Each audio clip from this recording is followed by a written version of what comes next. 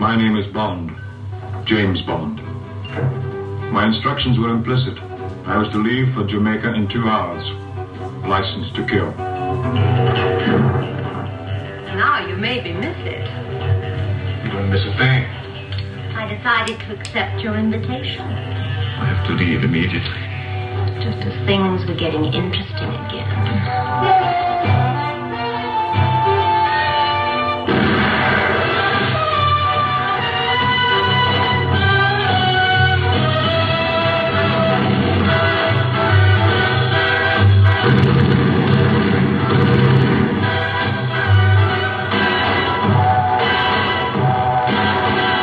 James Bond, 007.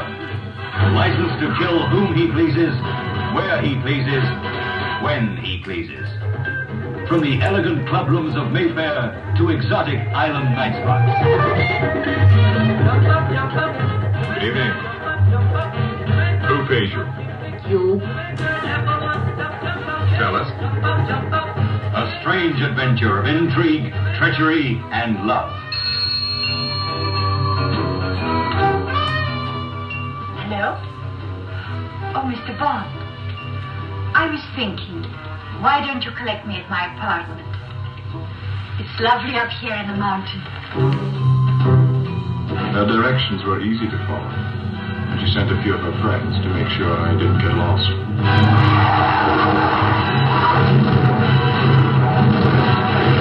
She thought I was dead, but I proceeded to prove her wrong. I thought it was always polite to knock first, before shooting. Honey, from our very first meeting, was everything her name implied. She clung to me like a wet bathing suit. But business as usual came first. The pace was killing. I thought you less stupid.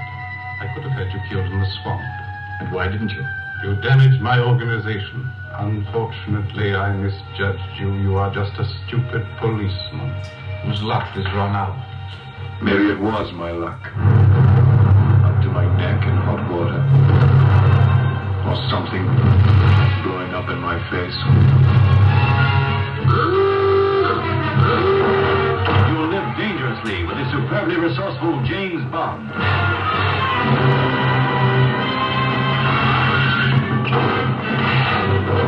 The exclusive screen dramatization of the book that has entertained millions of viewers. The exotic and tantalizing Dr. No.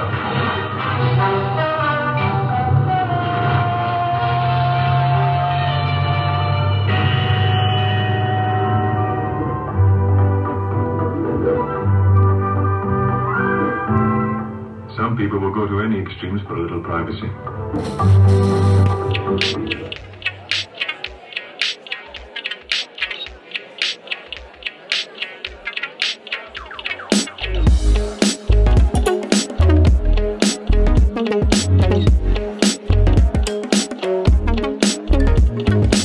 Welcome to the Tailoring Talk Show with me, your host, Roberto Rivilla. I'm a bespoke tailor, menswear designer and owner of Roberto Rivilla London Suit and Shirt Makers. This is the podcast where you drop in for the threads, but often leave with something quite unexpected.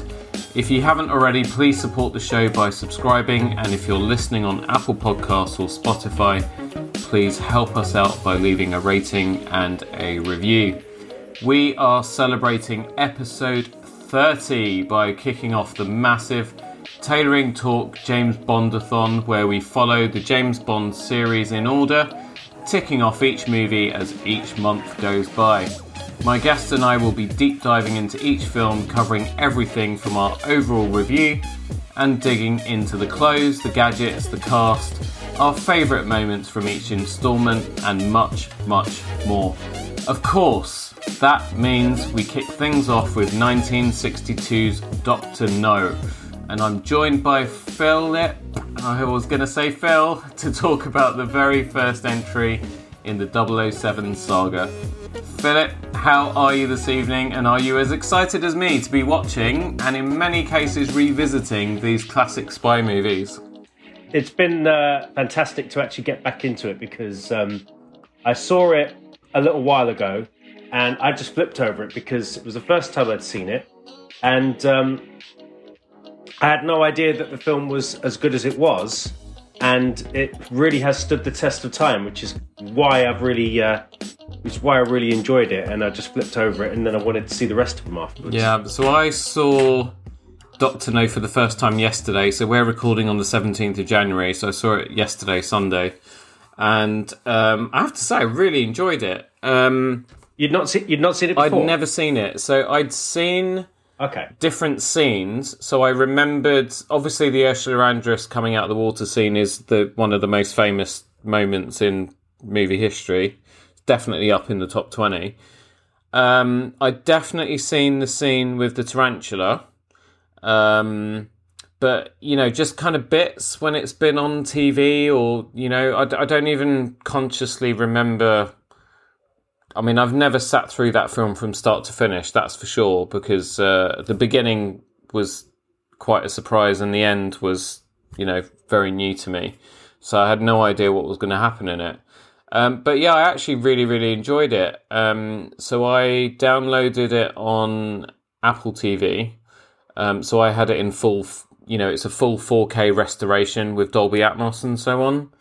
And definitely the way to enjoy it. It looked absolutely stunning, because if you watch the original trailers, you can see where the print has aged, and there's all the crackling on the screen that you get, and the kind of dark spots and so on. And for these movies, they've been through a very, very painful restoration process. So they took the original negatives and they fed them very carefully in this specialist scanning machine, and then once everything was sort of scanned in, they then had, I guess, digital artists kind of working on every single frame of the film, painstakingly color correcting, taking out all of the the kind of aging and the breaks in the film in the negatives, and joining things together. See, I'm not a fan of that. I'm not a fan of that at all. I much prefer seeing it in its original format, because what I'm seeing it as I saw it as people would have seen it in the 60s. Some of that aging, some of it probably wasn't even aging. It was probably how it was made because of the imperfections that were in the film in terms of that, 8mm film that was used.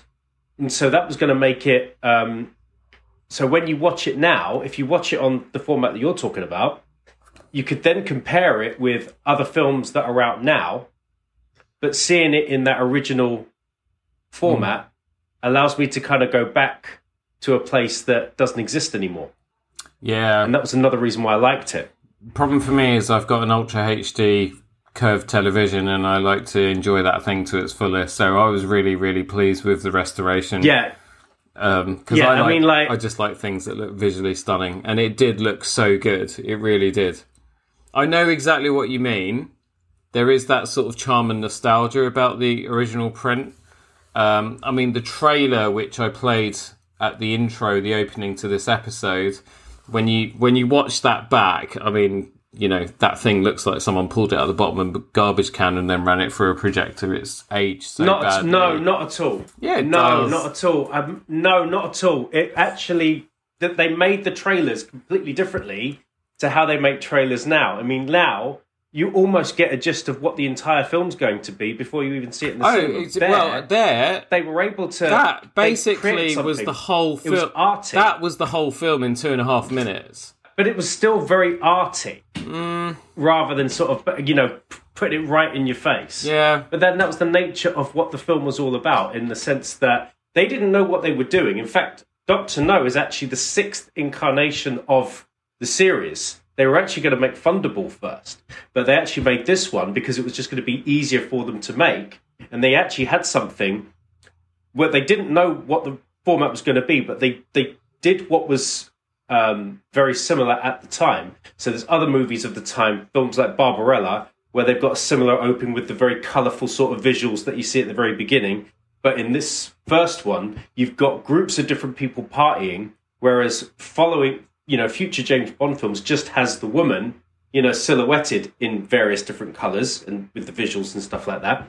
Whereas this one, just has just the visuals with just random people partying, has the great iconic music, and it's got that grainy sort of sound, which I like listening to. It took me back. I really enjoyed it. We'll talk about the intro shortly. Let's just skip back a bit. Because before we begin, I think we've really got to say a few words about the man who's responsible for all of this, Mr. Ian Fleming himself. He was born at the turn of the last century, which sounds really weird to say, but he was born in 1908. Clever fellow who was educated at Eton and then educated abroad in both Germany and Austria. And his early career began at Reuters, the news agency, and he then went on from there to become a stockbroker. During the Second World War, he was the assistant to the director of naval intelligence at the Admiralty in London. And it was there at the Admiralty that he basically gained all the experience and met all the people that would provide the sort of backdrop and inspiration for all the characters and incidents that we would then go on to read about and see on screen. After the war, he then became a foreign manager for Kemsley newspapers, and then in 1952, at the age of 43, which is a touch younger than you and me, he wrote the very, very first James Bond adventure entitled Casino Royale at his house in Jamaica, and it took him just 2 months. And after that, he'd then go on to write another 13 James Bond novels. Obviously, we know that there were more because then other authors took up the mantle after he passed away. You know, fortunately, he did survive to see the success of James Bond, or at least the initial success, and he got to see his character portrayed on the big screen by Sean Connery in Dr. No and From Russia with Love. He also, outside of Bond, wrote a short story for his only son, Casper, while he was recovering from a heart attack in 1962. I mean, I think he had multiple heart attacks, which, I don't know if that was down to his lifestyle, smoking or whatever, but quite strange for someone who was relatively young. But his only son, Casper, he wrote this little short story about a flying car, which we now know as Chitty Chitty Bang Bang. And then he died, sadly, 2 years later in 1964 at the age of just 56. But his legacy will live forever. It's amazing to think of what he achieved and the rich life that he lived in such a relatively short space of time. And you can really, really see a lot of his experience and, the richness of that life. It just comes through in his writing and the fantastic visuals that he creates in his books. Did you read any of the original Fleming novels at all? I haven't read any of the Fleming novels. I mean, as I say, for me, James Bond has been a much more recent sort of phenomenon. I started watching the James Bond films only when I was in my sort of late teens, when Pierce Brosnan was doing them. So that's when I was watching them in the cinema because I had that kind of time on my hands. But I didn't really actually start to watch the original ones until very recently. And it's a far cry from, how we live today and the way films are made and how TV shows are put on screen and how people are seen on television and on film. And I really wanted to hark back to a period where people were free to kind of express themselves in a way that actually they didn't care so much about certain consequences. It was about making what was a spectacular picture and, who cares about the consequences? Yeah. And that's what I like. I own Casino Royale. I bought that when Daniel Craig's Casino Royale came out. But I hadn't actually read any of Fleming's other novels. I did read, when I was in my late teens, I think the author was Sebastian Faulks, but I'll need to look that up. But he kind of continued writing Bond novels long after Fleming had died. And I remember one was called License Revoked, which, is kind of the license to kill kind of theme where he gets his license taken away. And another one, I think it was called Icebreaker. And I don't remember much about the stories themselves because, it was a good 20, 25 years ago.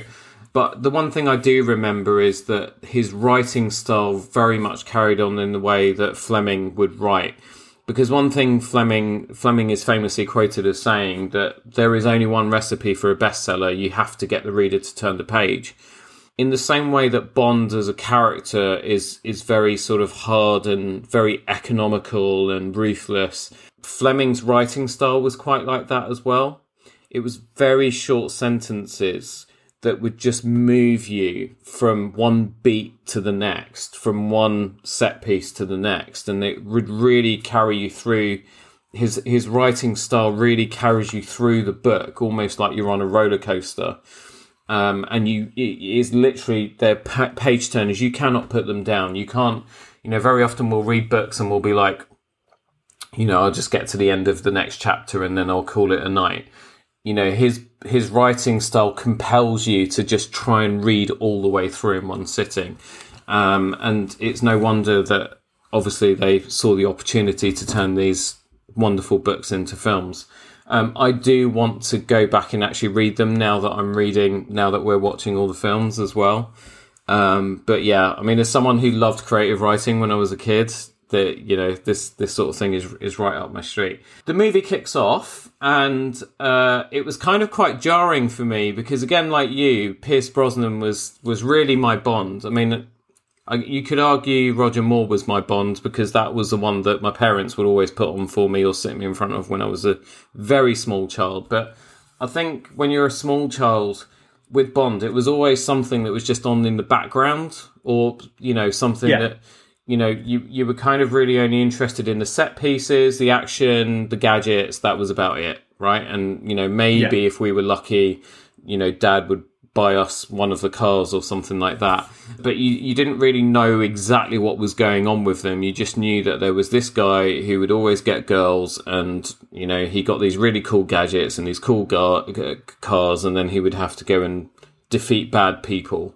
And it was when GoldenEye came out that really got me. The whole I just loved that film, and obviously there was the game as well at the same time, the N64 game, which was one of the best games ever made.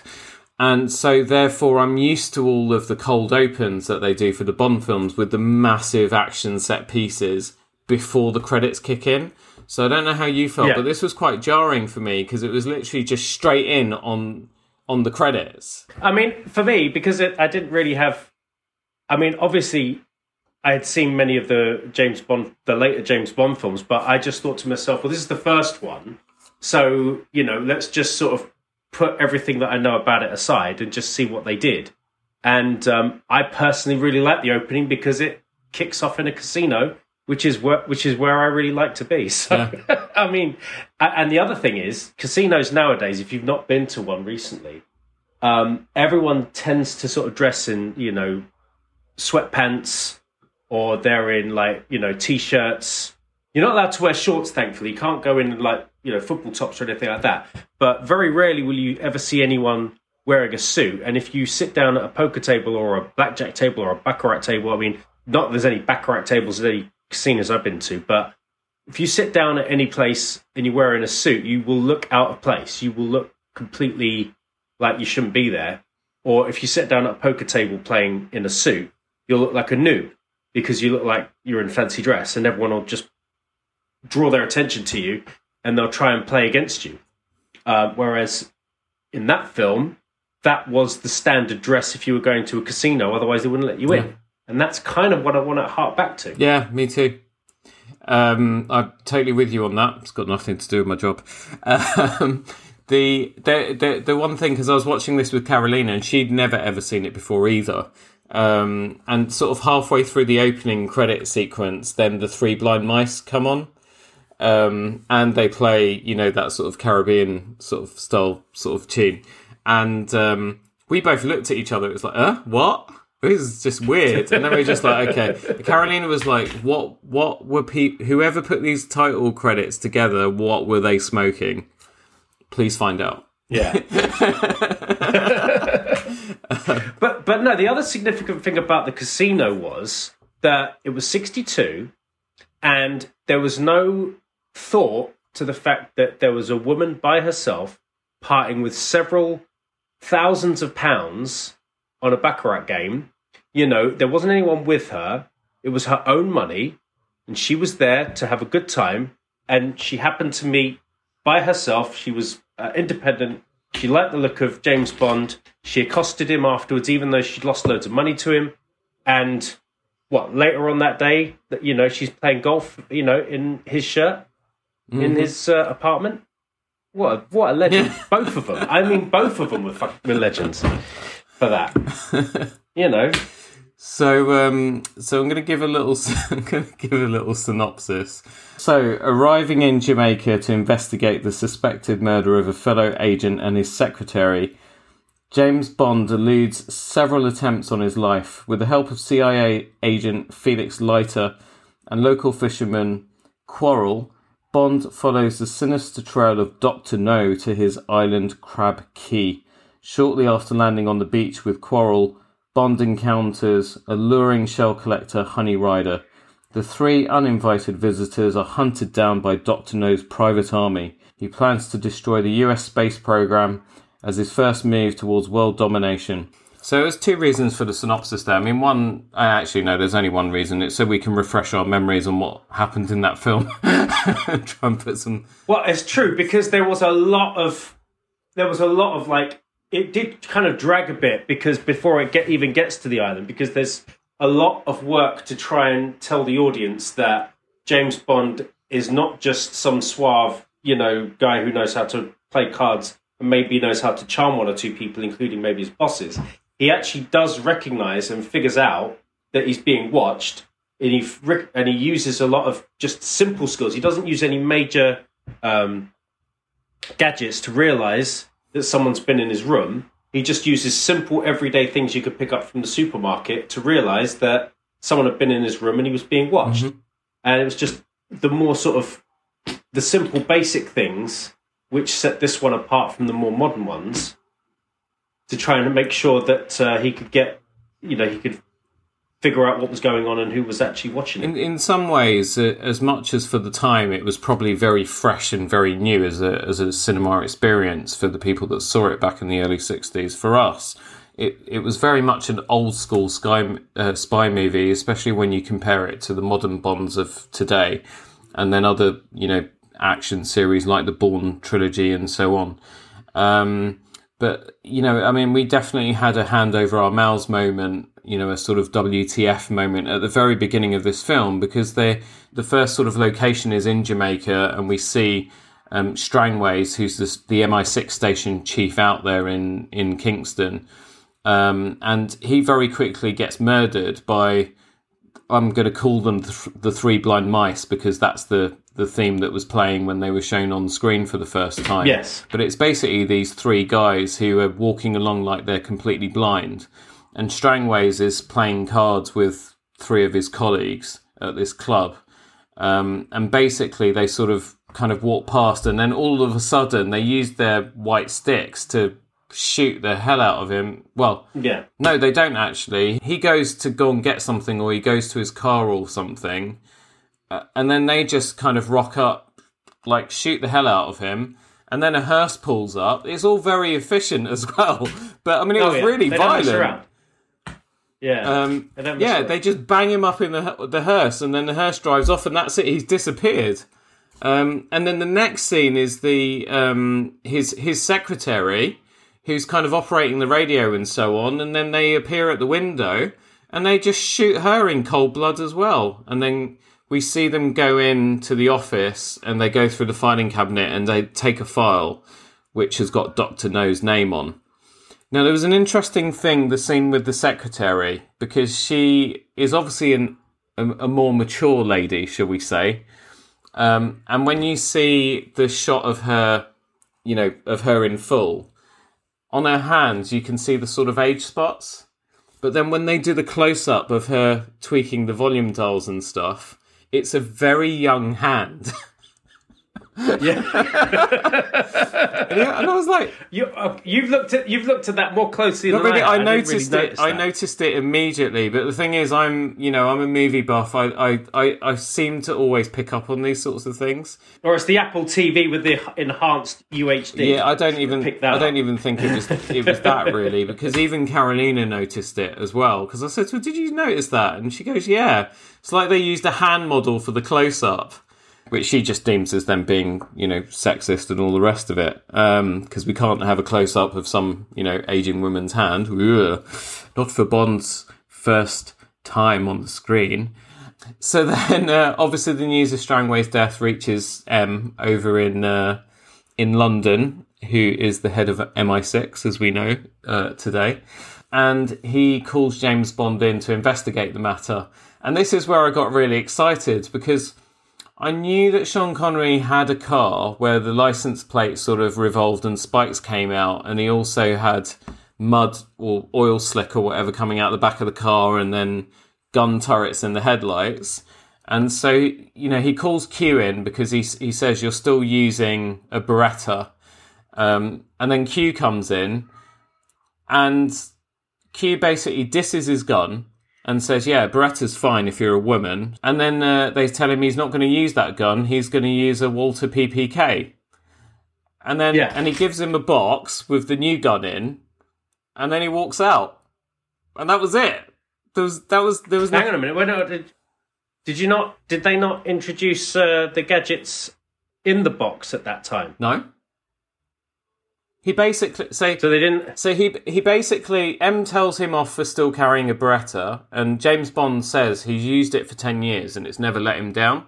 So there we get a bit of time placement that he's been in service for that, at least that length of time. M calls Q in, and Q comes in with a little wooden box, and it's got a Walter PPK in it, and he tells him it'll stop a man dead. Super reliable. If it's good enough for the CIA, it's good enough for us. It will take a silencer, and it won't reduce the stopping power by much, etc., etc. And then he takes, he takes Bond's Beretta off him, and he walks out. Oh yeah, sorry, I'm getting confused because there's later films where Q becomes a bit more of a character. Yeah. And then he starts introducing more of the gadgets. It doesn't do it. No, that is it. Not at all. In fact, I mean, really, any gadgets that are in this film are on the baddie's side, not Bond. To be fair, now looking back at it, is actually quite nice, I think, because it really helped to show off the physicality of Sean Connery. What Bond can actually do when he's not assisted by all this tech. So then Bond goes out to Jamaica because he's got to investigate what's going on. And then this is where I was keeping track of the outfits, because he turns up at the airport in what initially looks like a brown suit, but I think it's actually charcoal. Then he goes to a grey plaid suit, and then a plain grey suit, lighter, and then he has a navy blazer with grey trousers, and he has his tuxedo, obviously. Oh no, before that, I've skipped ahead, because obviously after Strangways is murdered, we then cut to London to the Ambassadors Club, and that's where we meet Bond for the first time. Oh my god. Yeah. Idiot. How could I forget that? Yeah, we talked about that earlier, the fact that he was in the casino playing Baccarat. Oh yeah, that's it. Yeah, well, sorry, because I was trying to talk about the credits and you were already in the film. We're going all over the place here. So we've talked about M and all of that, but before that, we get introduced to James Bond finally.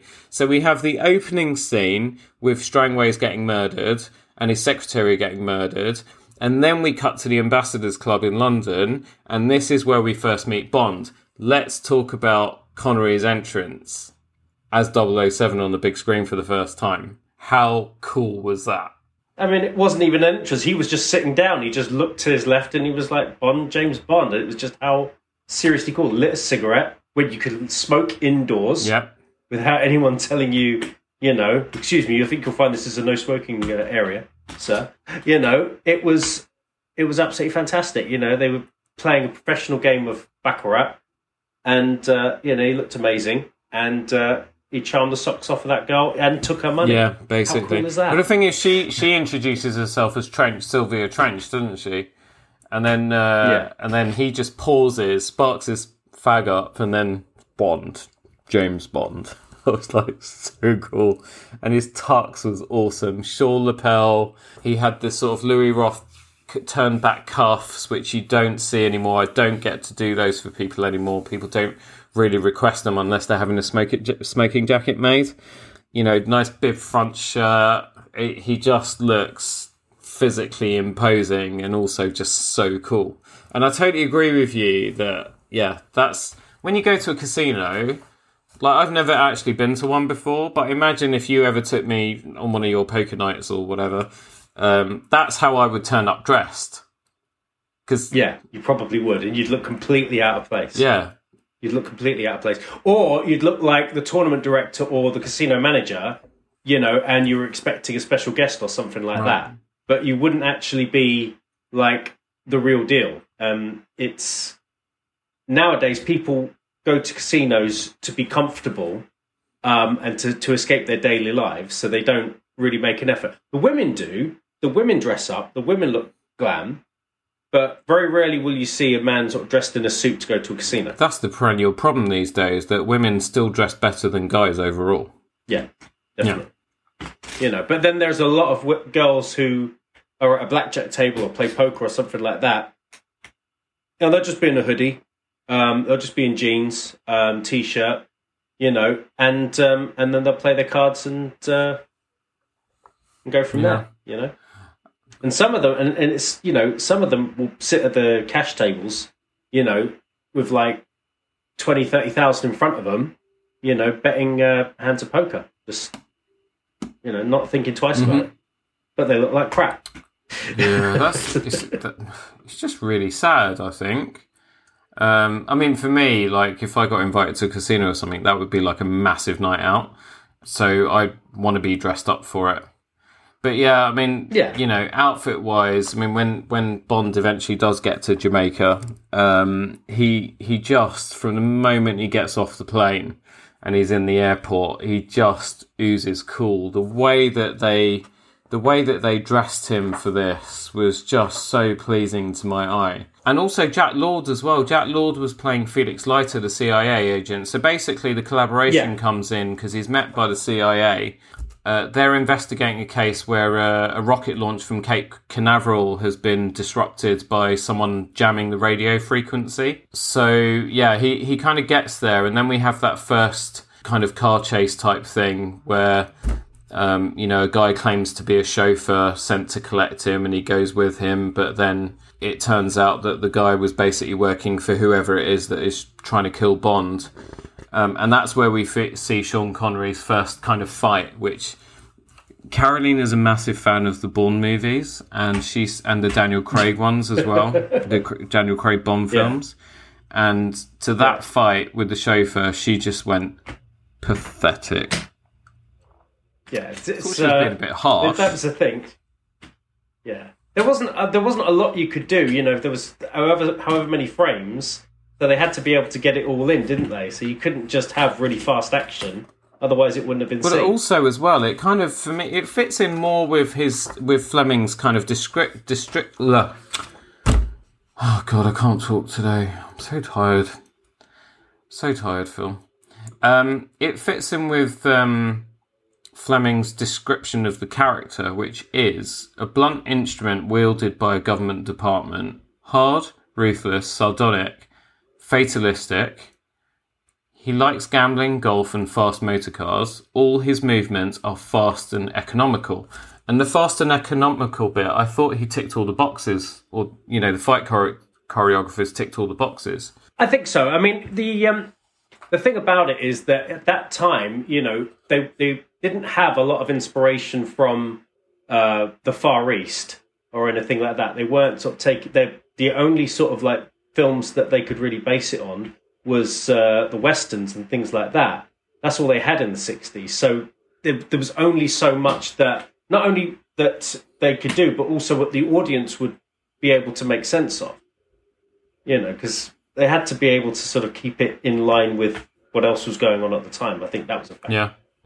He goes through some outfit changes quite quickly because he turns up in that sort of darker grey suit, and then in the evening when he goes to meet Felix Leiter at the club, he's in a lighter plain grey suit, and then Felix Leiter's wearing this really cool light brown kind of taupey sort of suit with a brown tie, and I thought it looked really cool. It's very typically American because the Americans will always go for the browns and so on, or that's what we kind of know them for. Whereas, us Brits tend to like our navies and greys quite a bit. All 2-button single-breasted.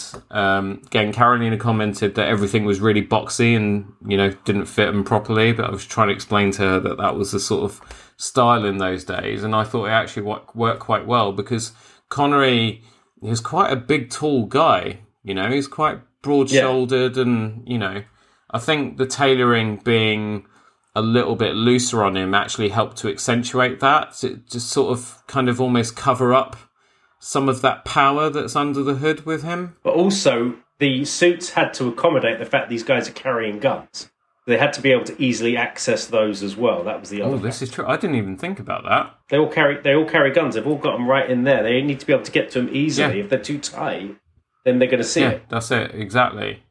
And also, if they can't move their arms around, they're not going to be able to draw the gun quickly enough. And they fight in their suits as well. So, and the materials then were a lot heavier, no doubt. So they probably needed to have something that was going to be looser and could move a little bit better. So there's only so much they can do. The suit tailor was a chap called Anthony Sinclair. The shirts were from Turnbull and Asser. And I imagine, because, again, don't forget, they wouldn't have had a huge budget to throw at this. I think in total the film cost just over $1 million. And they had to be quite economical with everything. So I'm guessing they wouldn't have had the budget like they do nowadays. And nowadays, for a Daniel Craig film, they might have 10 to 20 of each suit made at various different sizes, so that as he moves through a scene, things that are very static, the suit is more fitted. And then when there's more action and there's more moving around and running and jumping, the suits are actually much bigger in size. They wouldn't have had the budget to do that in those days. So you've read the books as well. So going back to the collab with CIA, is the CIA collaboration prevalent in the Dr. No book as well? I've not read Dr. No. You've not read Dr. No? I've not read the other books? The only Fleming book I've read is Casino Royale.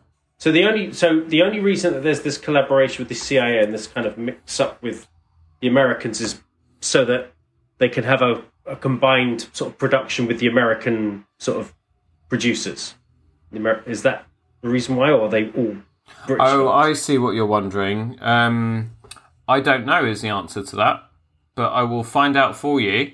But you'll have to wait a month because I need to let the audience know as well, and or I can actually look it up if you want.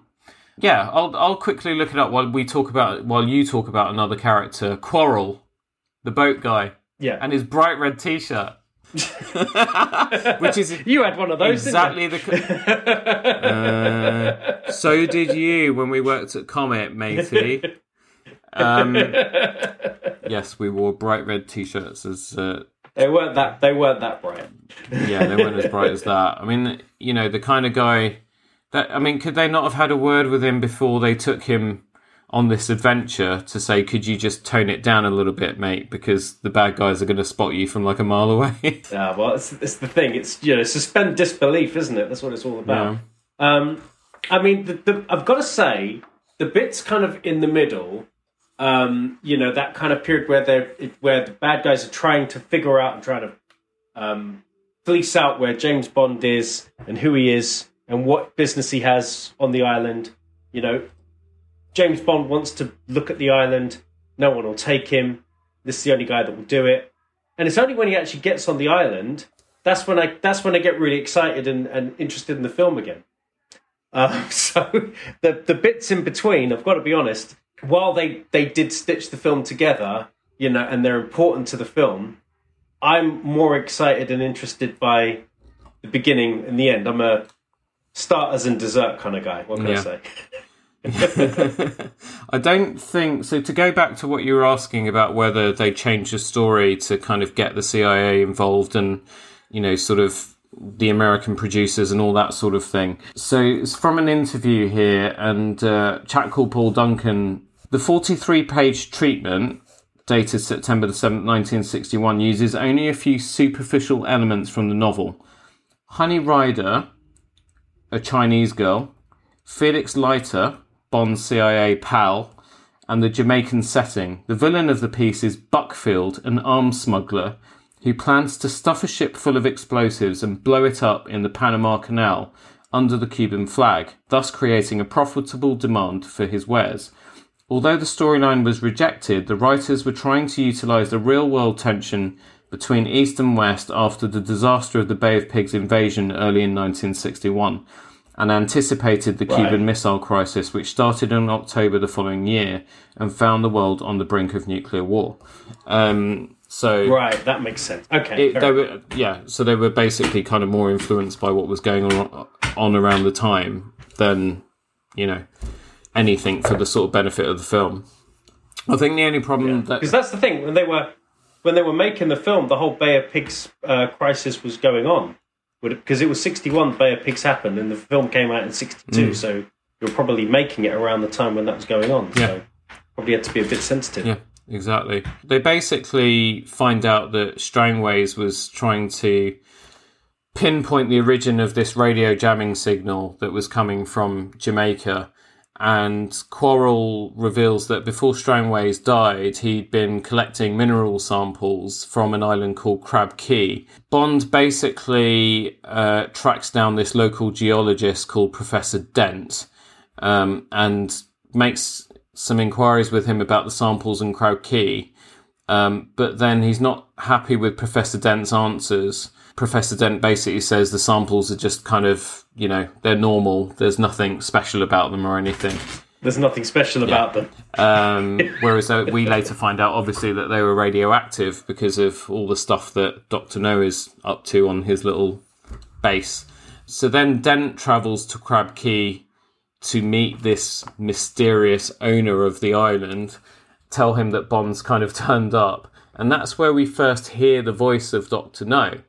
And I'm really gagging to look up if the character, even in the film, is meant to be Chinese and they got a British actor to play him. Yeah, I don't think he actually necessarily had any. No. Specific. Sorry, I answered my own question. I actually, because later in the film, it's explained when they sit down to dinner, when Bond and Honey are held captive, that he is half Chinese, half German or Austrian, something like that. Okay. And then he basically he kind of headed up something for China, and Bond says that's quite surprising that they would let someone who's not pure-blooded, run their thing. That makes I'm just trying to remember. Because I'm totally fresh on this, whereas what are you on? So you've done from Russia with Love. Yeah. Done Diamonds Are Forever. Yeah. And have you done Thunderball? No, what happened was I thought that the next one in the list was Diamonds Are Forever. Because the next one on my streaming list was it says the next one on this list is this, and then when I look back on it, because it seemed quite far down the track, and it looked like Sean Connery had aged quite a bit. And I just thought that don't make sense. And I looked back over it, and I'd missed about 3. So yeah. Yeah. So I'll just have to go back over it. So you need to go back to Thunderball then. Yeah. Thunderball, and there's another one as well. But I mean, you're sort of further ahead than me, and considering that we've kind of set this as a once a month kind of thing, it's going to take me ages to catch up. I'm never going to catch up with you. Apart from when we get to the Brosnan and the Daniel Craig films, which I've seen many, many times. Especially GoldenEye, Tomorrow Never Die. Anyway, sorry, we're going off piste here. The geologist, Professor Dent, goes to see his overlord, and his overlord basically wants him to assassinate Bond, and he gives him a tarantula. Yeah. Sort of says, go over to the cage. So he goes over to the cage, and there's this cute little tarantula. Well, not little, it's massive tarantula in there. I thought he was going to make him put his hand in, but he doesn't. He just makes him pick it up, and then he takes it with him. Yeah. It's almost like with that scene where he's speaking to him and then he's got that booming voice, it's almost like Wizard of Oz, where they all go in and meet the wizard. And it's like, there's a projection of it. You don't actually see who it is. But then, the Wizard of Oz is revealed. And I'm sure for the people who view the villain in this film, they're probably a little bit underwhelmed when they see it's just a geeky-looking guy who's a bit obsessed about taking over the world. Yeah. So, it's almost short man syndrome. He will talk about his hands later as well, because it really reminded me of another villain from pop culture and our childhood. We'll come on to that. So, I mean, just to go back to Professor Dent, actually, the way that he dresses is very much like, a geography teacher in summer, sort of getting to the end of the summer term. So, sort of very kind of ill-fitting linen, massive notched lapels, 3-button, cream linen trousers. I'm sure for that sort of person of that age back in the early 60s, I'm sure that was very cool. Yeah, I mean, it did suit him. It's very sort of, older English guy type of sort of thing. But it's hard, though, because that whole period was getting to the point where, rock and roll, was in its height.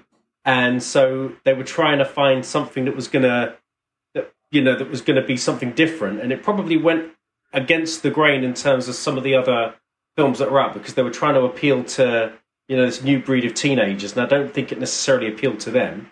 But they couldn't do something that was trying to be of the time completely either. They found quite a decent balance, but it was never easy to get every style right for all the characters, and I think he was one of them.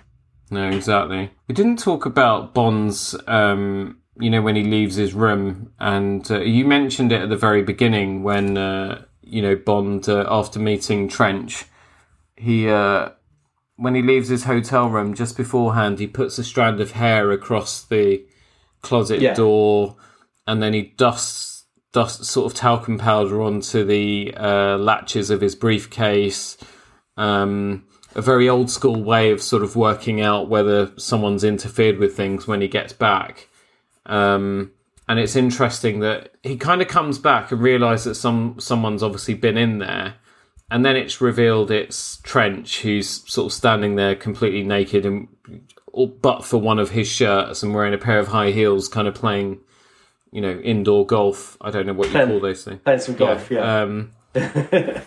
But then the thing that you kind of miss, because, we're thinking, okay, this is the first one he's going to sleep with as we, start playing James Bond bingo. She's obviously the person that's actually been searching through all this stuff. Yeah. But I only realised that now. because she was quite distracting. And I don't mean it in an Ursula Andress way. I mean, she was distracting in that it was who was she played by? Sylvia played by Eunice Gayson, which is, a very sort of 60s, 50s, 40s English name. But the makeup she had sort of, it was like they were trying to make her look a bit oriental with a stupid wig.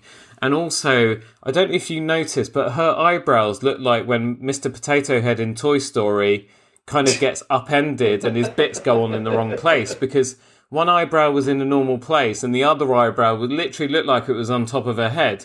And I realised that's the actress sort of doing that one eyebrow lifting thing that I can't do, that all women seem to be able to do, especially when they tell us to do the washing up and we pretend that we didn't hear them. And some guys can do, but I can't do. But it did just look really, really odd. And maybe that's where my very high-resolution copy of this film did not help, because she looked awful. No.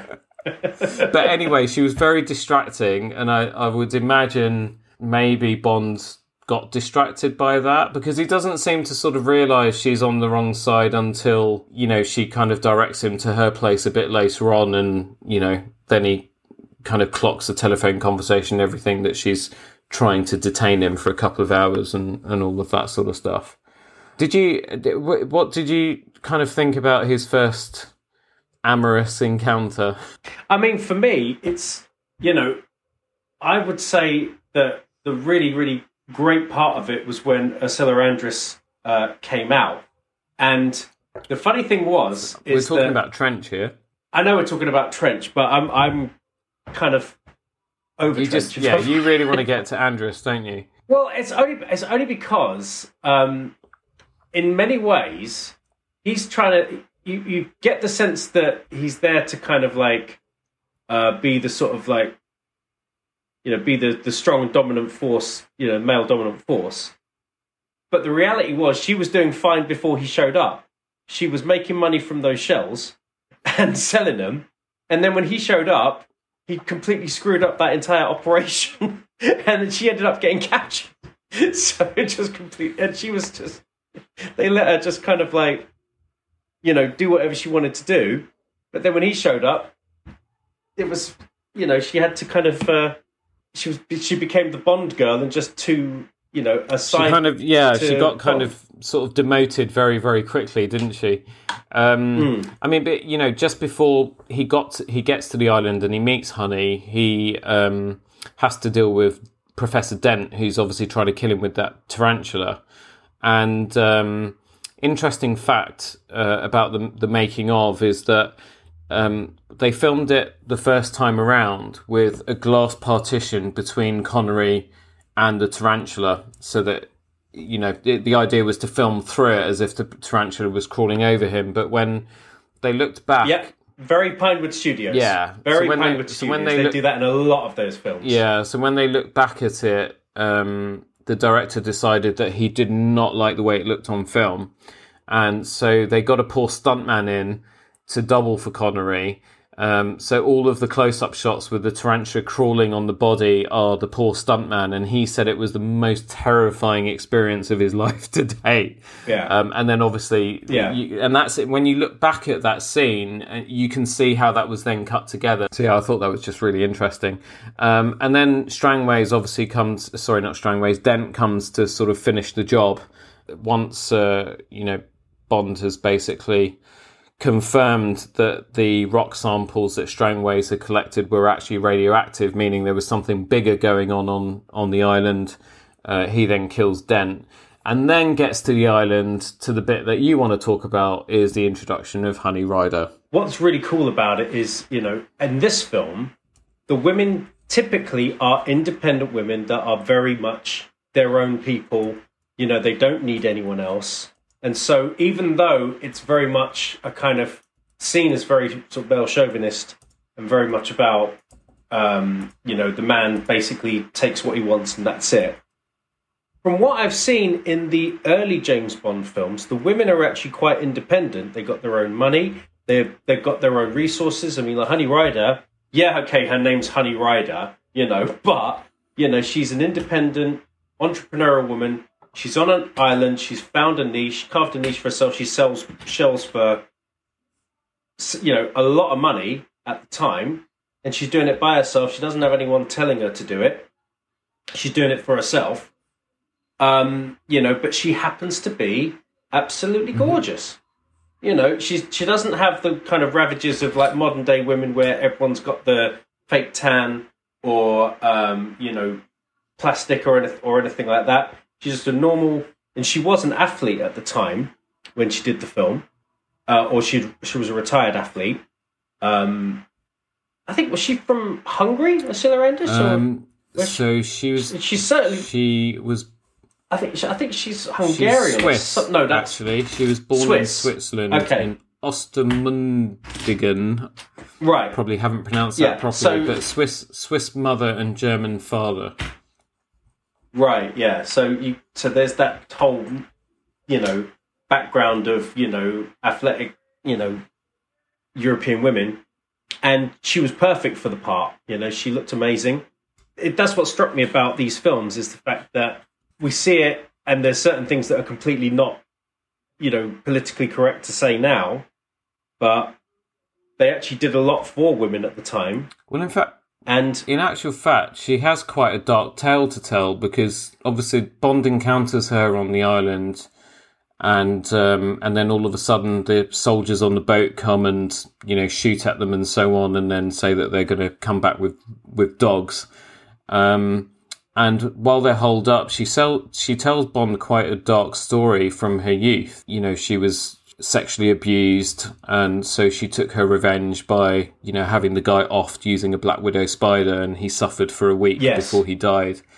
To which Bond kind of, you know, sort of says, well, don't make a habit out of it, which I imagine to be sort of tongue-in-cheek to say, don't do that to me. Oh, but at the same, you know, sort of looking back, I think they did such a good job with that sort of little backstory to her, making her more than meets the eye, more than just kind of innocent eye candy that can't fend for herself.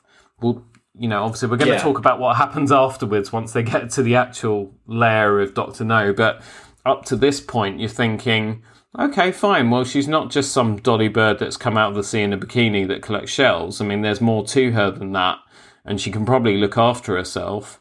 I wish almost that they didn't have Bond make that sort of line about don't make a habit out of it.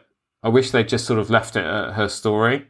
Yeah. But, you know, in any case, they then just throw all of that in the bin by, as you quite rightly said a little while ago, suddenly she becomes a sort of helpless, you know, leave him alone, don't hurt him. Or, no, I want to stay with you, you know, rather than, you know, sort of, listen, you know, I was here before you, mate, and I don't know what the hell all this is about. I just want to go back to collecting my shells and go back to my sort of peaceful life. Yeah, because she must have known her way around the island to be able to evade capture for so long. Or it's not like they were ignoring her. They wouldn't have been happy about her doing that. No one else was anywhere near the island. Everyone else was scared of it. So what did she do, or what was it about her that made her not fearful of it and not give a toss and just carry on with what she was doing? And then all of a sudden she's captured because some guy shows up and ruins her whole operation, basically. I think, you know, part of the backstory that she, you know, the story that she tells Bond about what happened to her when she was younger and, you know, her having to deal with that in the most extreme way, justified as well, might I add, in case anyone asks me. She is a survivor and she is able to look after herself, and you're absolutely right. She probably does know her way around the island, and she talks about the dragon when Coral mentions the dragon as well. You know, they've both seen this dragon and it breathes fire and it's got ears and a tail and teeth and so on. But she's obviously, you know, sort of kind of got used to kind of evading all the bad people that are sort of around there, so she can just go about her quiet business of collecting shells. And they probably actually do know about her, but they just see her. I think she actually says it at one point, actually, that, you know, she just collects her shells minding her own business, and they don't seem to be bothered about her at all. And, you know, why would they? They can clearly see that in their eyes that she's potentially harmless. But then speaking about Quarrel and the dragon, the dragon does turn up, and this is the first real gadget of the film, and it belongs to the baddies, and it's basically what can only be described as an armoured tank with a dragon's face drawn on it, and it literally spits fire out. And poor Quarrel is in the line of said fire, and it was just really sudden. This thing turns up out of nowhere, and they're trying to shoot at it, and then, you know, Bond sort of tells Quarrel, you go up ahead and take out the driver while I take out the lights and the tyres. Yeah, thanks, Bond, you take the easy job.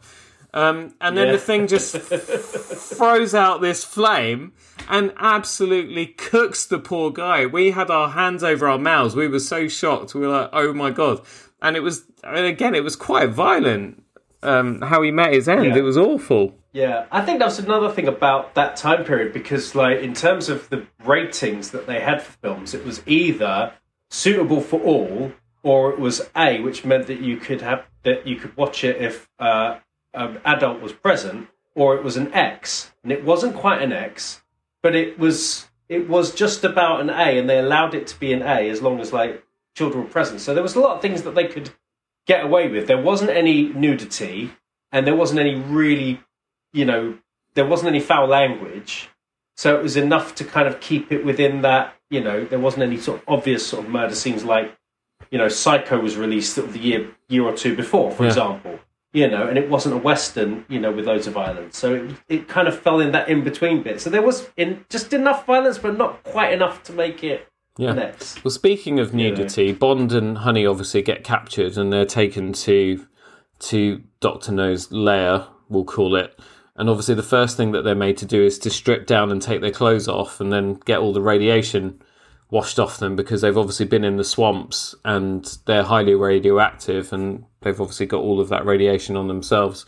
And I thought there was a bit of a flash of Ursula Andress's...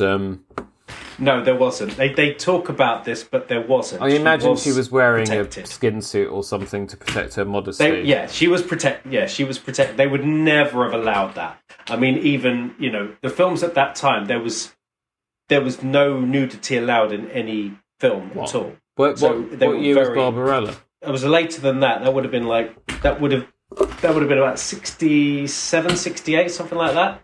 But that was acceptable because at that time there was a lot of movement into the 60s with free love and stuff like that, where you could show films like that, and there was more of that available. You're right, but yeah. in the early 60s, Barbarella, it was completely not... 1968, you're right. But you were never allowed to show any kind of nudity. I mean, even the film...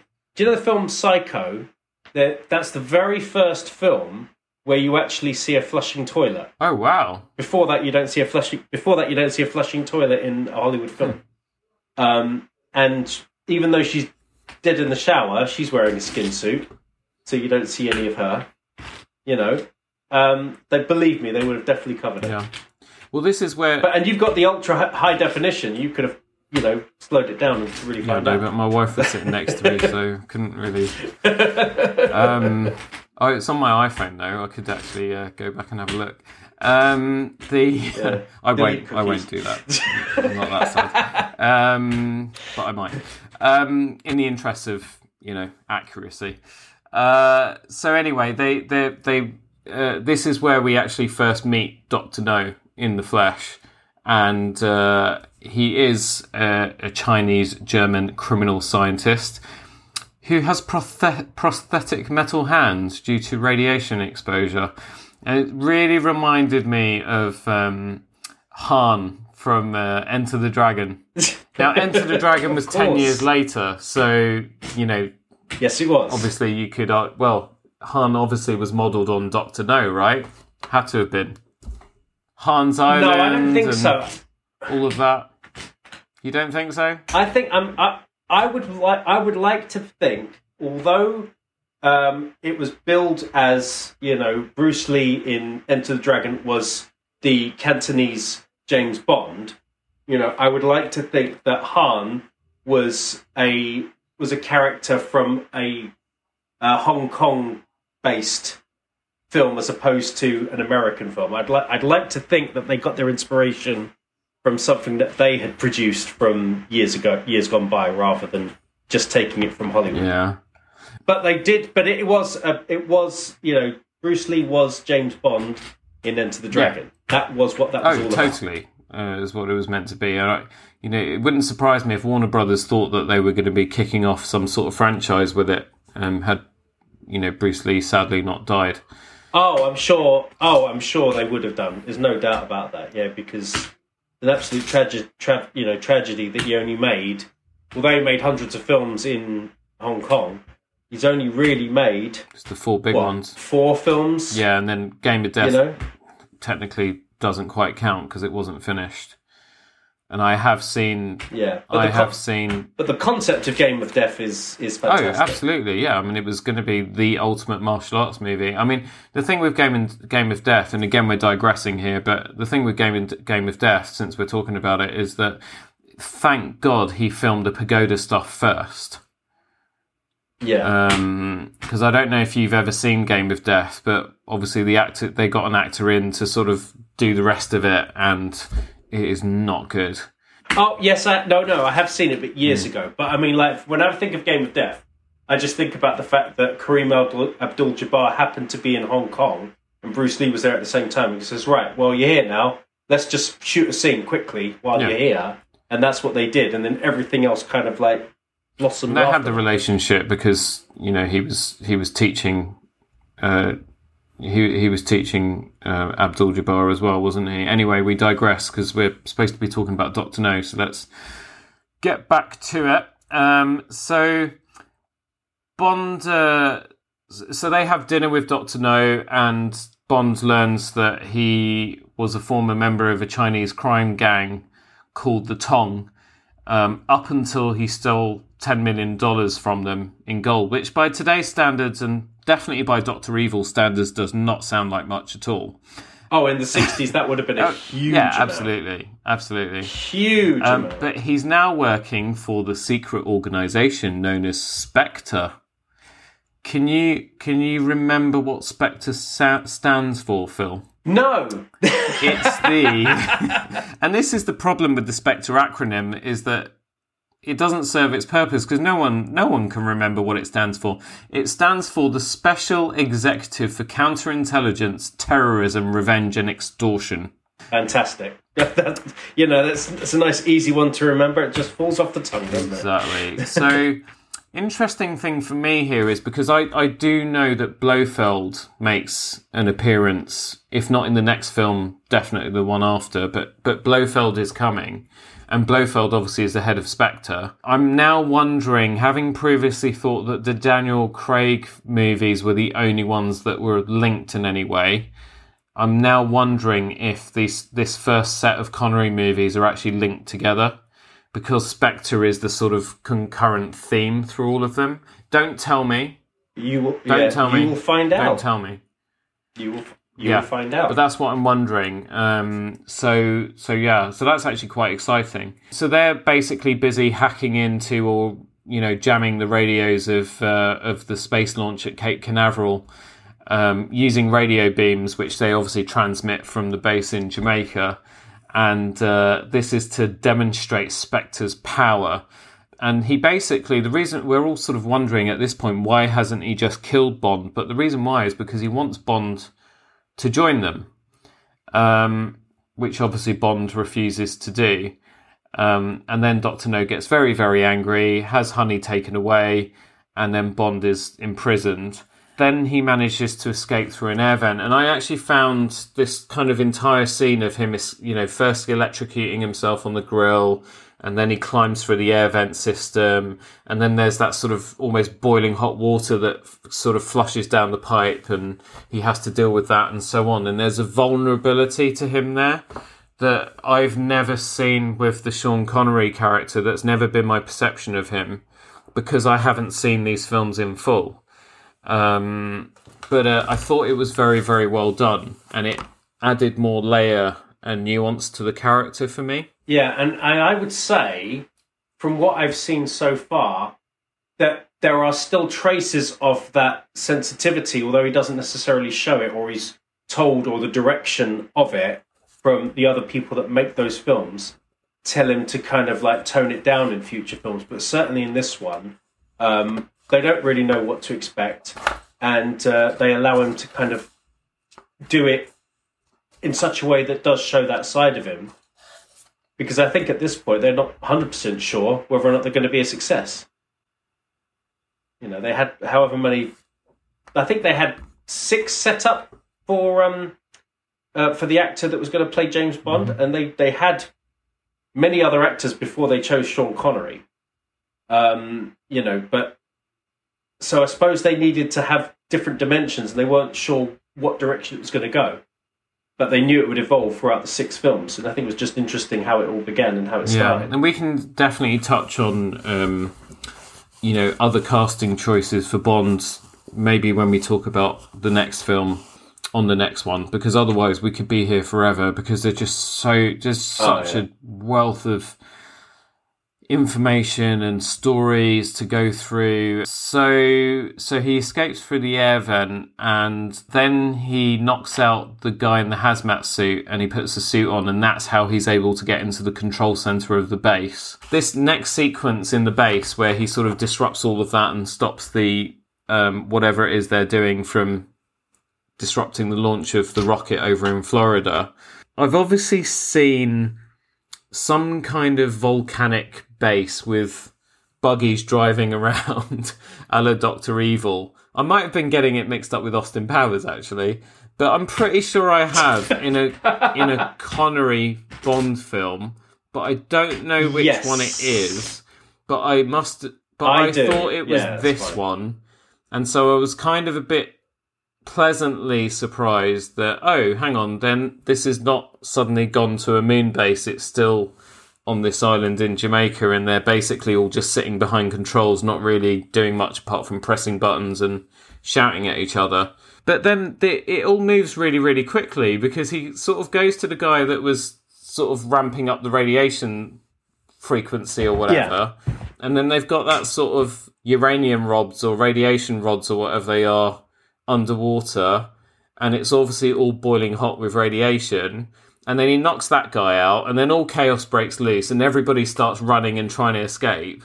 And then Dr. No goes to go and beat 7 shades of you-know-what out of him with his metal hands. And then Bond kind of gets the better of him on that little platform. And then all of a sudden, like, you blink, and all of a sudden it's like Dr. No's screaming for his life, and he's boiled to death, and his hands are clawing at the thing. But it just happens so quickly. It's not... None of the deaths in this are long drawn out. It's all quick and efficient, for want of a better word. And that's what his movement is in the book, as you say. It's all about quick, efficient movements. So that's all that he needs to do, and he does it as quickly as possible. Yeah. He Occam's razors them. So. And then, so obviously, the last thing that he needs to do is find Honey and free her. Obviously, we know that Bond villains love tying people up and not actually killing them. I mean, if they actually just got on and killed them, then probably their nefarious plans would actually come to fruition a bit more often. So he unties her, and they manage to escape the island by boat, and then the whole thing blows up. And then we get what I know is a classic sort of Bond ending from the older movies, especially the Roger Moore ones. I don't know if they carry this on with the Bond with the Connery films, but definitely we see this a few times in the Roger Moore movies. Whether he's up in space, on a boat, in a plane, it doesn't really matter with that guy. He's getting laid before the end credits. They get down to some loving in the boat, and then Felix kind of turns up, finds them adrift, throws them a rope, and then as they embrace again, Connery just lets the rope slip out of his hands and sort of end the film. And that's it. It was all over in the blink of an eye. That's it, yeah. But immediately at the end of the film, it then tells you, and you'll see James Bond again next in From Russia with Love. And so you straight away, you're right, I've got to see the next film. And it's that kind of thing, and it's a really nice way of actually sort of moving to the next film. Yeah, because I don't think they wasted any time in sort of moving on to film From Russia with Love. I mean, that'll be my next sort of bit of homework. But From Russia with Love literally came out the following year, 1963. It's straight up. It's pretty much straight afterwards. And I think because a lot of it was filmed in Pinewood, it wouldn't have surprised me if they had went from that project to the From Russia with Love project, shot some of those scenes as well, sort of like, as a, carryover, where you went from one to the other, because they were in Pinewood at the time. So it would have been easy for them to do that. They probably didn't, but they would have known that they were going to do From Russia with Love, so they might have done some scenes. Yeah. I was actually really impressed with this film. I had to keep remembering that it's 1962, but I was really impressed with it. I thought Connery was absolutely fantastic, really. And I can see why there are people who, steadfastly refuse to budge from the position that he is the best Bond. So I'm really, really looking forward to seeing more of his movies. I think the other thing is that, they could have very easily used certain positions to be exploitative towards other people in it. The Jamaicans are in it. They're not exploiting them. They're not using anything racist or anything. It is, certain people are the villains, certain people are the heroes. There isn't an obvious stereotypical sort of characterization of any particular background, which they could have easily done at that time as well. And they shied away from that, which is another reason why the film has stood up for so long. so far out of the ones I've seen, Dr. No is still my favourite. But time will tell if if I get to as time goes on to see if I get to enjoy any of the other. I'm really excited to see From Russia with Love now because that's hailed as being the best of the Connery era. And I really, really want to see how I feel about that once I've seen it. We haven't talked about the score. The score is just that one, that there isn't really anything else. It's that just, and everything just kind of feeds off. The James Bond theme is played quite a lot through it, whereas in later films it's used sparingly, usually through action sequences and so on, and then you get little riffs of the theme through other parts as well. But it's timeless, isn't it? I mean... Yeah, absolutely. It's like there's that one note that the symphony puts in when the end of the soundtrack, whatever the theme song is, they'll have that note that kind of goes... I can't even describe it. It's just... that sort of... I know what you mean. Yeah, Do you know what I mean? That end sort of electric guitar sort of... That drowns down, and that's at the end of every soundtrack, no matter what it is. It'll have that, and it just feeds nicely into either introducing the bad guys or bringing up some tragedy, or there'll be something that you need to pay attention to. And it just the James Bond theme has easily got to be one of the most, if not the most, recognisable film theme ever. I mean, that comes on, it doesn't matter who you are, where you're from, you instantly recognise that as James Bond. I mean, David Arnold, who did most of the composition work throughout the Bond era, I think he described it really beautifully as a bebop swing vibe coupled with that vicious, dark, distorted electric guitar, definitely an instrument of rock and roll. Represented everything about the character you would want. It was cocky, swaggering, confident, dark, dangerous, suggestive, sexy, unstoppable. And John Barry did it in 2 minutes. Sums it up beautifully for me. It was really good. Yeah, absolutely. But I must say, the films that David Arnold's produced the soundtrack for, those are the ones I remember most in terms of soundtrack. I've always loved his production. Did such a great job. I mean, I had the scores to GoldenEye, all of the Brosnan ones, apart from Die Another Day, actually. I was so repulsed by that film. We do still have to review that. We are. Do you know what, though? That film was released like 20 plus years ago.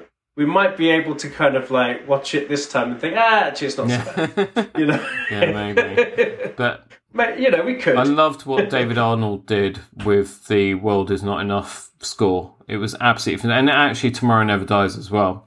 I think he's just such a great composer, and he did some really great sort of, kind of off-piece work with the propeller heads as well. They sort of did a sort of revamp of On Her Majesty's Secret Service, which is just absolutely superb. I mean, back in the days when there were no speed cameras and you could, drive as fast as you shouldn't, it was just the best thing to have on in the car.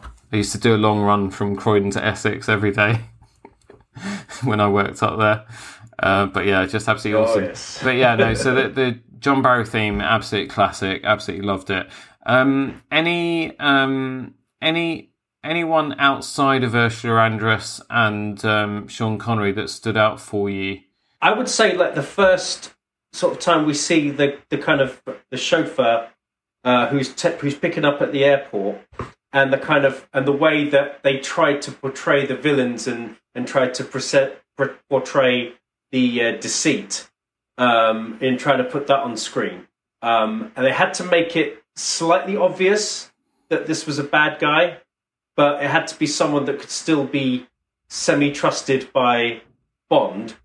But Bond still had to check him out. He goes, did you ask for someone to pick me up? I said, no, we didn't. He says, well, I'll go anyway. I have to confess, Phil, that he actually reminded me a little bit of you. Oh, yeah? In what way? I don't know, I just sort of looked at him. But actually, for a second, I could see Daniel in there. Oh yeah. Sorry, Daniel, for listeners that don't know, is Phil's youngest son and my godson. But yeah, I mean, I think more than anything, it was the fact that Connery wasn't really sweating, and this guy had like sweat patches under his arms as if he was, in Dragon's Den or something. So yeah, okay. So it was the kind of villains for you and the characterization and. I like that, yeah, absolutely, because it's very hard to sort of get it right, because everyone's at that time was a real sort of caricature, unless a film was made by Alfred Hitchcock at that time. If it was Alfred Hitchcock, it was very hard to figure out who the villains were, and it drew you in and it made you watch it more closely. But this was a bit more of an adventure, so there was a little bit more of a thing where they had to make it slightly obvious, but not really, really in your face. And it was just, and I like the way that they put that on screen. And then as the characters and the films have evolved, they've kept it kind of to that, but at the same time, there is a little bit more, particularly, as times most recently, you really, really see the motives of the bad guys, which you don't really see in these early films. They're just mad, they're just evil, they're just deranged, and there's nothing anyone can do about it, and only violence can destroy violence. That's it. There's no sort of mental health counselling or anything like that in these films. It's just pure on violence and shooting and death. On the subject of violence and mental health, when it was released, Dr. No received quite a mixed reception from the critics. So I'm going to read some of the comments to you here. So Time magazine referred to Bond as a blithering bounder and a great big hairy marshmallow who almost always manages to seem slightly silly. See, he wasn't even that hairy. I mean, he was a bit hairy. Not compared to Daniel Craig. Really Daniel Craig is like a baby, he's hairless. But I mean, you would be if you just wax everything. But I mean, it wasn't that hairy. It's for the time, they all look like, really hairy bodies. They never took care of themselves in that regard. From hairy bodies to heavenly bodies, the Vatican condemned Dr. No. They described it as a dangerous mixture of violence, vulgarity, sadism, and sex. I bet they loved that review. I bet it sold by the bucket load after that. So I bet they absolutely loved that review. The Kremlin weighed in with the following: Bond is the personification of capitalist evil. Yep. Awesome. Hang on, you said film reviews. You said the Kremlin. You said the Vatican. These aren't film reviews. Well, I said critics. Critics could be anyone, Phil. Okay, so film reviews. The Guardian, they actually liked it. They said it was a very neat and gripping thriller, and it was very crisp and well tailored. British press, they'll support their own. Fair enough. Yeah. Daily Express, they said Dr. No is fun all the way, even the sex is harmless. Fair enough. Like they'd know. Okay, fair enough. Then, a bit later on in 1986, a critic called Danny Peary. So his review: cleverly conceived adaptation of Ian Fleming's enjoyable spy thriller. The picture has sex, violence, wit, terrific action sequences, and colourful atmosphere. Connery, Andrus, and Wiseman all give memorable performances. There's a slow stretch in the middle, which you actually referred to. And Dr. No could use a decent henchman. I was almost wishing for an Odd Job or Jaws. An Odd Job or someone, since there were some Asian people hanging around. I thought we might make an appearance. But Odd Job was actually a Roger Moore villain, wasn't he? Because wasn't he Scaramanga's guy? No, Odd Job was the big guy, wasn't he? No. Odd Job had the bowler hat, which would. Yeah, so he was in Diamonds. He was in Diamonds Are Forever. We'll come to that another one, but yeah, he was definitely a Sean Connery villain. So anyway, there we go. I mean, look, on Rotten Tomatoes, which is what I always go by, it has a 95% positive rating, which is about That's right. Pretty good. Yeah. That's pretty much as good as it can get. Yeah. So what I'd like to do with these films, Phil, is for each of us to give a rating out of 10. I'm going to go with an 8. That's what my gut tells me. I thought it was absolutely fantastic. Couple of, I guess, slight problems, but I'm not sure if that's just because of the time that's passed and because I'm a child of this era, not that era. But it was a really, really solid first entry, and I thought Connery was absolutely fantastic in the role. How about you? I'm giving it a 7 out of 10, and the reason for that is it's very much a starter and dessert. There's a lot in the middle that could have been actually sort of edited down for content. I understand why they did that with this film, though. I think the direction that it went in, they were not really sure what they wanted to do in terms of who they were going to portray. It may have even been that the Jack Lord character was going to be a staple that was going to be in it more regularly. They may have wanted that. So that's probably why there was quite a few scenes with him in it, and it might have been similar to The Persuaders, where, you know, Tony Curtis and Roger Moore get together and they do a TV show where you've got an American and a Brit fighting crime. And they may have wanted to go down that angle. So it's probably why there was various different directions in that regard. So that's why I'm giving it a 7, purely because they're not sure at that time the direction it was going into. Yeah. And they established it a little bit more in the later films. But the average critical rating across all reviews is currently 7.8 out of 10. So you and I are actually bang on pretty much in line with the general critical consensus over the last 60-odd years. I think the fact that there's like 25 odd films here, while it's, you know, I'm reserving judgment, I may increase the rating later on, but based on what I've seen, you know, I'm not gonna. I'm not saying it's a final judgment, but I think 7 is fair. Yeah. I'm trying to remember when Hawaii 5-0 was a thing. Because I remember it being... It was later than this, much later. It wasn't that much later. It was 1968 to 1980. And I remember Jack Lord being a bit older. I mean, I was very, very young. I was like 2 or 3 years old. But I always remember the theme. I've never seen it. Yeah, I mean, I would guess it was reruns that I would have seen, you know, sort of after it finished in 1980. So I might have been seeing reruns in 83, 84 when I was about 6 or 7 years old. And I just remember the title sequence because it was, you know, it was the music, and all of that. You don't know it? I know it, but I think... I don't know. It just didn't interest me. I was into A-Team and Knight Rider. So it's just, so was I. A-Team, Knight Rider, Airwolf, Blue Thunder, Street Hawk, Manimal, Incredible Hulk. You know, Street Hawk. Blimey, that brings back memories. My goodness, Street Hawk. All the vehicle ones. Remember, there was like this whole period where there was just was it Airwolf as well? Blue Thunder, the other helicopter one with Roy Schneider was in that. Yeah. Airwolf was it? Yeah. Roy Schneider did a TV show. Yeah. I'm pretty sure Roy Schneider was... What, as the main character, the main actor? Yeah, see, we've gone off piste again because... Are you sure? Yeah, Blue Thunder. So there was Airwolf and Blue Thunder. My goodness. And Blue Thunder basically starred Roy Scheider. Yep, there you go. It must have cost a fortune to make that. He was a massive actor. Mm-hmm. Wow. Fair play to him. Because then there was Airwolf, which was the black and white helicopter that was bulletproof and stuff with Jan Michael Vincent. All right.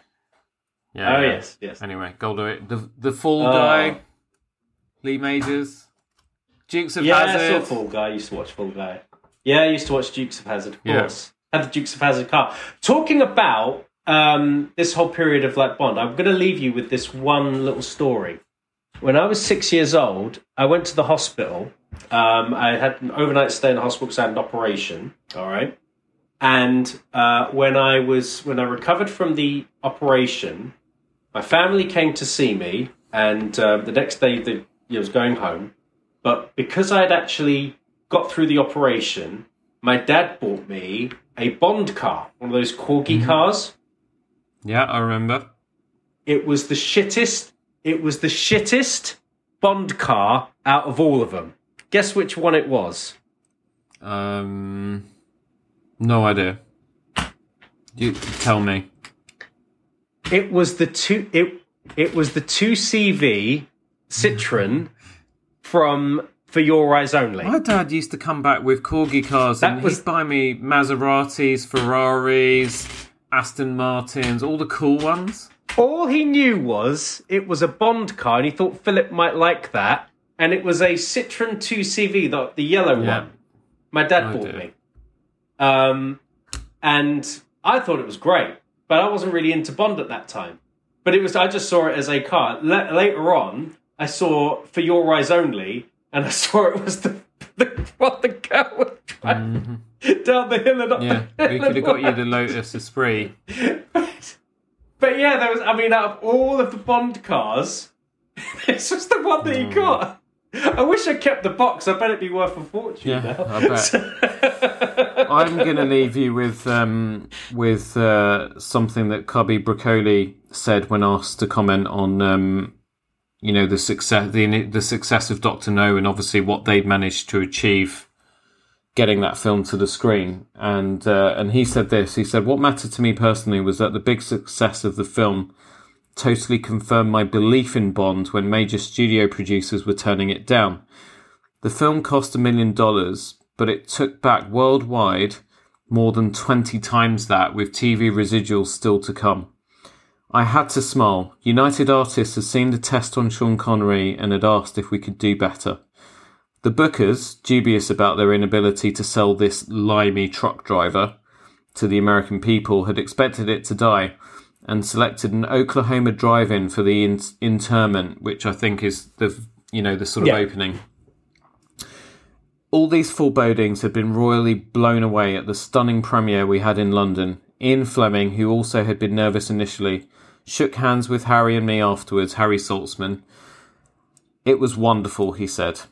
We'd proved something else. Americans, far from not accepting British actors in British pictures, loved everything about Bond, and they were ready for more. And I hope you're all ready for more, because that's it for this episode. And thank you once again for joining us. Thank you so much for lending us your ears. We really appreciate you taking the time to listen and support the show. The Bondathon will continue next month with From Russia with Love. I'm so excited. I can't wait to see it. Make sure you don't miss a thing by hitting that subscribe button, and we will see you on the next one.